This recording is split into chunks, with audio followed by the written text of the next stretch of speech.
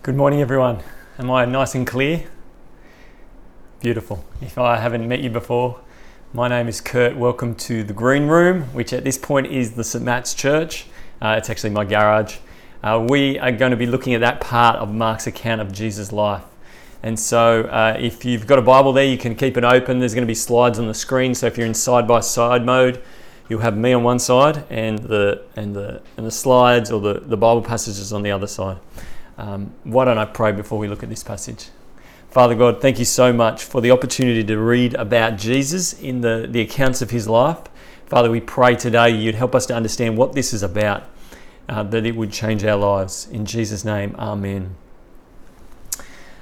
Well, I had a friend growing up, a good friend growing up, who managed to convince me that he was the greatest American hero. I don't know if you remember that show from the early 80s, The Greatest American Hero. He told me the stories about when I went home, he actually put on his suit and then he would go out flying around and saving people. And I absolutely, as a 7-year-old does, maybe he was a little bit younger, believed him. But one day I said to him, "Show me your superhero suit." And so he went into his room and he opened up his drawer and with the sheepish grin looked me in the eyes and showed me his pajamas. And then I knew he had made it up. He'd made it up.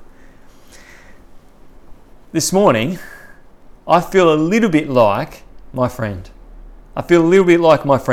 I'm going through a story today which sounds like the story of an ancient superhero, and I want you to believe that it's true. I want you to believe that it really happened. And my guess is that most of you watching today are not 7-year-olds with big, vivid imaginations who believe they're friends when they probably shouldn't. I'm guessing that some of you, in fact, might find it hard to take this seriously. And so I'm going to ask you a favour. I'm going to ask you to be skeptical, but not close-minded.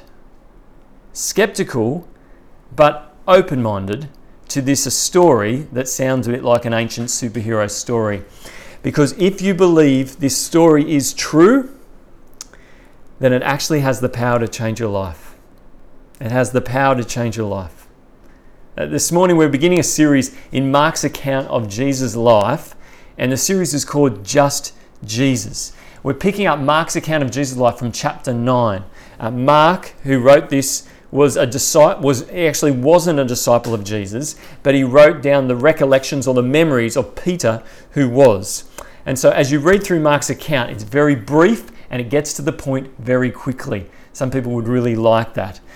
From chapter 1, he introduces you straight away to this Jesus who claims to be God's promised king. So right before Jesus, if you've got a Bible there, if you've ever seen a Bible, the Bible books that come before Mark and Matthew are what's called the Old Testament, and they were the stories that pointed forward to the fact that one day God would send his king to save the world. And so Jesus comes onto the scene and he claims he is this promised king, this king that's been promised for centuries, for millennia. And he comes onto the scene like an ancient superhero. And so in chapters 1 to 8, you start to see his power. He does these incredible miracles. He enables blind people to see. He enables people who can't walk to walk again. Paralyzed people for years, 40 years, he enables them to stand up and walk. He enables the deaf to hear. He stops weather. So there's a big storm and he says stop and it stops. He drives out evil spirits. He has power over demonic forces. And at the same time, one of the bigger miracles he does is he actually raises a young person from the dead. But all the while, as you see all these examples of his incredible power, right alongside that, he starts speaking about the fact that he is going to be killed. That the religious people that he came to be their Messiah, that they were going to kill him. And so by chapter 8, the end of chapter 8, you're wondering, how is this man with this miraculous power ever going to be killed? Why would he be killed? And it's even harder to imagine as you read this story, the story we just read at the beginning of chapter 9, when you see the power of Jesus. So chapter 9, I'm going to be reading from verse 2. And after 6 days, Jesus took with him Peter and James and John and led them up a high mountain by themselves. And he was transfigured for that, what happens to a butterfly when it comes out of a cocoon. It's the metamorphosis. He was transfigured before them, and his clothes became radiant, intensely white, as no one on earth could bleach them. And there appeared to them Elijah with Moses, and they were talking with Jesus. Now, here's the incredible story, isn't it? And it's hard. You can see the writer here is even finding it hard to describe. He says his clothes were radiant, intensely white, as no one on earth could bleach them. He's saying they were very, very bright. And so Jesus goes up a mountain with his disciples, and he becomes before them. He metamorphosizes, becomes this different thing where he becomes as pure white light. And then 2 dead people come, Moses and Elijah, and they hang out with him. All right? Moses, who lived 1,200 years before, Elijah, who lived 800 years before. Now you read that story, and it's really hard to believe, isn't it? It's really hard to believe. It's really hard to not be super, super skeptical and closed-minded. And so I'm going to ask you again just to hold off on the skepticism, hold off on being closed-minded, and let me explain the significance of what this is saying. First and foremost, Moses and Elijah are the representatives from the first half of the Bible. And so the first section of the Bible, we say, was written by Moses, and that is called the Law. All right, and the second half is what we call the prophets, and Elijah being the chief prophet from the Old Testament. So in a sense, these two representatives are in a sense saying Jesus is the one we kept pointing to the whole time. Moses and Elijah pointed to Jesus. But at the same time, this story connects with 2 stories related with Moses and Elijah. Both occur on a mountain, at Mount Sinai, in fact. And so the first one involves a man named Moses. In the book of Exodus, it recalls that God sends Moses to save his people from Egypt. And so he brings them out of Egypt miraculously, and he brings them to Mount Sinai. And when they arrive there, it says that God's presence comes down on the mountain as this thick cloud with lightning and fire, and it covers the entire mountain. And so God says to Moses, come up the mountain and have a chat to me. And so Moses goes up and speaks to God. And while up on the mountain, Moses says to God, God, show me your glory. Now what he means by that is, show me your godness. I want to see who you truly are. And God says, yes, I will show you my glory, but you cannot see you cannot see it from the front, or you will not be able to survive. And so I'm going to pass my glory, go past you, and I'm going to hide you in a cleft of the rock so that you can only see it from behind. He says basically, if you get too close to me, it's like going too close to the sun. You won't survive. And so as Moses gets put in the rock, God's glory passes by. Moses sees it from behind, and then as Moses comes down the mountain, his face is shining. It's like the glory of God, the brilliance of God has rubbed off on Moses. So that's Moses. Okay? 400 years later, you have Elijah, the prophet Elijah. He was one of God's prophets. Now, most of God's prophets had been killed by an evil king called Ahab. And so Elijah is distraught and distressed, and he goes running, and he ends up at Mount Sinai. The reason he goes there is he wants to go back to where God spoke to Moses. He goes there to hear from God again, to say, hey, God, give me a new promise. We're in a lot of trouble here. And so God says to Elijah, I'm going to cause my glory to pass in front of you. And so Elijah covers his head, it says, and God's glory passes by Elijah. Now in this story, what's happening here? We're on a high mountain. We have Moses and Elijah, and then we have Jesus shining as bright as the sun. Jesus, in a sense, shining as the glory of God. You see, this story is saying that Jesus, the carpenter and rabbi, itinerant religious teacher, was God become man? Was God's glory seen? And it's in this moment, as he is transfigured, as he is changed before his disciples, that it's almost like he takes off his human suit and shows his godness. Now imagine how you would respond to that if that took place. Verse 5. And Peter said to Jesus, Rabbi, it is good that we are here. Let us make 3 tents, one for you and one for Moses and one for Elijah. For he did not know what to say, for they were terrified. Now, these guys were understandably freaked out. If you were there as well, I imagine you'd be freaked out as well. You wouldn't be just cruising. And so they start talking, and it sounds like they're just doing crazy talk. All right, they're just terrified talk. And so it's like, all right, so, let me make some tents. Let's make 3 tents. But it's actually not a bad suggestion. See, back in Moses' time, God called his people to actually make a tent, or what he called a tabernacle, for his glory and his presence to dwell among them. And the reason he did that is because humans needed a physical reminder that God's presence is so incredible and perfect that we can't stand before it. But although there was the tabernacle back then, during Moses' time, there was also a tent that also came before the tabernacle, and that was called the tent of meeting. It's in the Exodus as well, and it describes that as they were going through the desert, they would erect this tent outside the camp, and the cloud that led them through the desert that represented God's symbolic presence would come down on that tent, and then only Moses, would go into that tent, and that was the place where Moses would talk to God. Now look what happens here. Verse 7. And a cloud overshadowed them, and a voice came out of the cloud, This is my beloved Son, listen to him.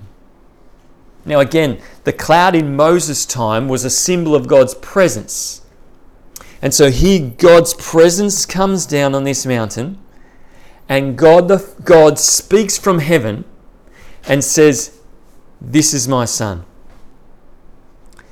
Now at this point you might be a little bit confused by that, because we just said that Jesus was God, and yet God is now speaking from heaven. How does that work? It seems like God's in 2 places. Well, although the Bible teaches that there is one God, it also explains that one God is made up of 3 persons, kind of 3 persons in community. God the Father, God the Son, and God the Holy Spirit, a unified relational being. Here, God the Father is speaking from heaven and saying Jesus is God the Son. God the Son made man. Verse 8, and suddenly looking around, they no longer saw anyone with them, but Jesus only. Now, this sounds like the bad ending to like a Year 4, Year 5 creative writing story. You know, when they get to the end and they say, and then I woke up, or then I realized it was all a dream. There's this abrupt ending, and you think, what's that all about? It's all gone. Was it just a vision? Was it what was it? This is the punchline of the story. This is the punchline. So the disciples had seen Jesus being revealed as God's glory, the brightness of God's glory. Peter then says, let me build tents to protect us from your goodness. Let me build tents to provide a place where people can come and speak to you as God. The cloud comes down. God the Father says, this is my Son, listen to him. And then all you have is Jesus. You see the point? God's glory no longer needs a tent. Jesus is God's tent. He is God amongst us. He is God with us. God has come down into the world in the tent of his Son. And so Jesus is the way to meet and talk with God. Jesus is the way to meet and talk with God. If you've seen Jesus, if you know Jesus, you know God, because Jesus was God become man. Jesus is the way to meet and talk with God. Friends, I know there are lots of religions in the world and lots of forms of spirituality. And I dabbled with a bunch of different things in my early 20s. And I saw spiritual healers and I tried different religions. But only Jesus claimed to be God become man. Only Jesus did. And when I met him through the words about Jesus in the Bible, honestly, I can say it was like trading in kind of like a fake form of spirituality for the real deal. For the real deal. Jesus is the way to meet and talk to God. And so the question this section is asking you, the question it's asking all of us is, will you listen to him? Will you listen to him? For the next 8 weeks, we're going to be listening to the words of Jesus, working through Mark's account of Jesus' life. Will you listen to him? Will you be the skeptic who has an open mind to listen to the words of Jesus, the claims of Jesus, who he was and what he came to do? Now at this point, some of you still may be very, very skeptical, thinking, how can we know this story is not just another set of pajamas? It's not just a made-up story, an imaginary story, a mythical story made up to try and garner a following. Verse 9, and as they were coming down the mountain, he charged them to tell no one what they had seen until the Son of Man had risen from the dead. Now, this is something you see repeated right through Mark's account, the first 8 chapters. Jesus says to them over and over again when he does incredible miracles, don't let people know what you've seen, or don't tell them who I am. Why? Well, the reason was he was not the superhero that the Jewish people wanted at the time. See, they wanted this promised king who would come, who would what I'd call a kick butt king. They wanted him to come and kick the butt of the Roman Empire, to be a powerful one. Now, Jesus is aware that if this story gets out that he pulled off his skin suit and showed his glory, his power, then people would have the expectation that he would be that sort of king, that he was going to come and destroy the Romans to liberate the Jewish people. But Jesus says, don't tell anyone about that until I come back from the dead, until I'm resurrected from the dead. Now, why does he do it? 2 reasons. One, Jesus' power was displayed in his death. So Jesus' ultimate power is actually displayed in his death and weakness. So there's one thing that makes Jesus different to the superheroes you watch on television and in movies. He didn't come just to save the good people from the baddies. That's true. That's typically what superheroes do. They save the goodies from the baddies. Now, Jesus came to save all of us from ourselves. He came to save all of us from ourselves. You see, a major thread runs right through the story of the Bible, and it's this idea that the biggest problem that human beings face, you and I face, is not the bad things out there that affect our lives or the people out there that affect us, but our biggest problem is within. Deep down in our person, we have a problem, and that is this: we don't want to listen to God. We don't want to listen to him. And it sounds innocent, it sounds innocent. Oh, just kind of ignore God, don't really listen to this. It's deadly. Because when you don't listen to the creator of the universe, to the one who designed life, who knows how it works best, then we think we know better and we can do this whole life thing better. But what we end up doing is we hurt ourselves and we hurt other people and we hurt our world, because we've said to God, we are not listening to you. And so God, because he's a good God, can't just sit up there and think, oh, I don't really care that they're wrecking my world down there. I'm just going to let them go and just smash up the place and hurt each other. Because he is good, he needs to remove that which is wrecking his world. And unfortunately, that's us. But instead of removing us, Jesus claimed that he came to save us, to take our place. And he explains it a little bit later in chapter 10. He says it really clearly. Chapter 10, verse 45, he says, "For even the Son of Man," so he's talking about himself then, "did not come to be served," that is to use his power to have people serve him, "but to serve and to give his life as a ransom for many." You actually see it in some superhero movies. You saw it in Endgame right at the end. I'm not going to give away the ending. Go and watch it. But one of the superheroes dies for the sake of everyone. On the cross, Jesus paid the price or the ransom for our sin. He died instead of us. For all the times we haven't listened to God, we've ignored God, whether we're consciously saying, "I don't want to hear you," or unconsciously just living our lives like he doesn't even exist and killing him off, Jesus on the cross took all the consequences of our sin. The all-powerful one used his power to serve us. And so Jesus says, "Don't tell anyone about my power, because I have not come to save the goodies from the baddies. I've come to save everyone. I've come to save people from themselves."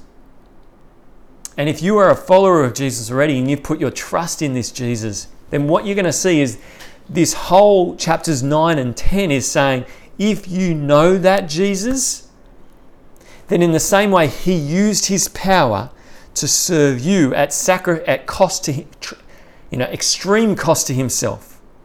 So you, if you follow him, should use all the power you have to serve others. To lay down your life for others, following the one who saved you, who served you. Jesus says, don't tell anyone. Why? Because his power was going to be displayed not in him kicking the butt of the Romans, but in dying on the cross. And secondly, Jesus' power was verified by his resurrection. He's verified by his resurrection. Now I go back to the question, how do we know that this is not a made-up story like my mate told about him being the greatest American? How do we know that? Well, Jesus tells them, don't tell anyone till I'm risen from the dead. Now, why does he say it? Because he knows that if these guys wander down the mountain, go up to their mates, all right, and say to them, "Hey, we went up the mountain and Jesus became light," and then they're going to seem like crazy men, aren't they? They're going to seem like crazy men. It's not going to make any sense. But Jesus says, but after I rise from the dead, then it will make sense. Then the incredible will seem credible. And so today, if you're someone who's listening today, watching today, and you're skeptical about the truth of this story, that's a good response. That's, in some senses, that's the expected response to this story. So let me encourage you to take that skepticism and engage this story of Jesus, the claims of Jesus. See, the Bible claims that Jesus died on Friday on a Roman crucifix. He died. He was placed in a rock tomb. A large stone was rolled in the front of it. Guards were placed outside to guard the tomb. On Sunday morning, his body is gone. And then over a period of 40 days, he appears to multiple people at multiple times. At one stage, he appears to up to 500 people at once. He has meals with people. All right, he's touched by people. He walks with people. And after 40 days, it says he ascended into heaven. Now, the Bible puts these forth as historical claims to be verified. Historical claims that we can bring our skeptical minds to evaluate. See, lots of people think Christian faith is blind faith. It's like a blind leap into the darkness. It's not based on facts. You've just got to believe. But Christian faith is for the true skeptic.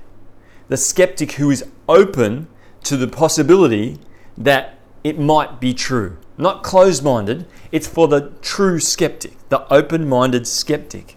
The Christian faith does not require that we open up our skulls, take out our brains to believe in God.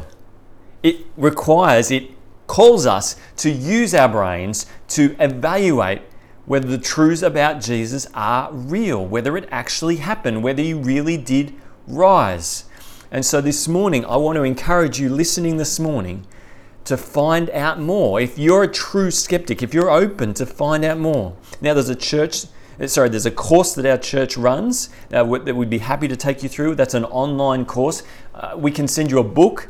There's things on the internet that we can send you. Please just make contact with our church and we'll let you know how to actually find out more.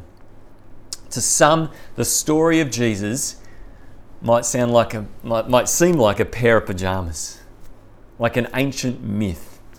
But to those who stop and see the significance of what it's about, it's life-changing. It's life-changing.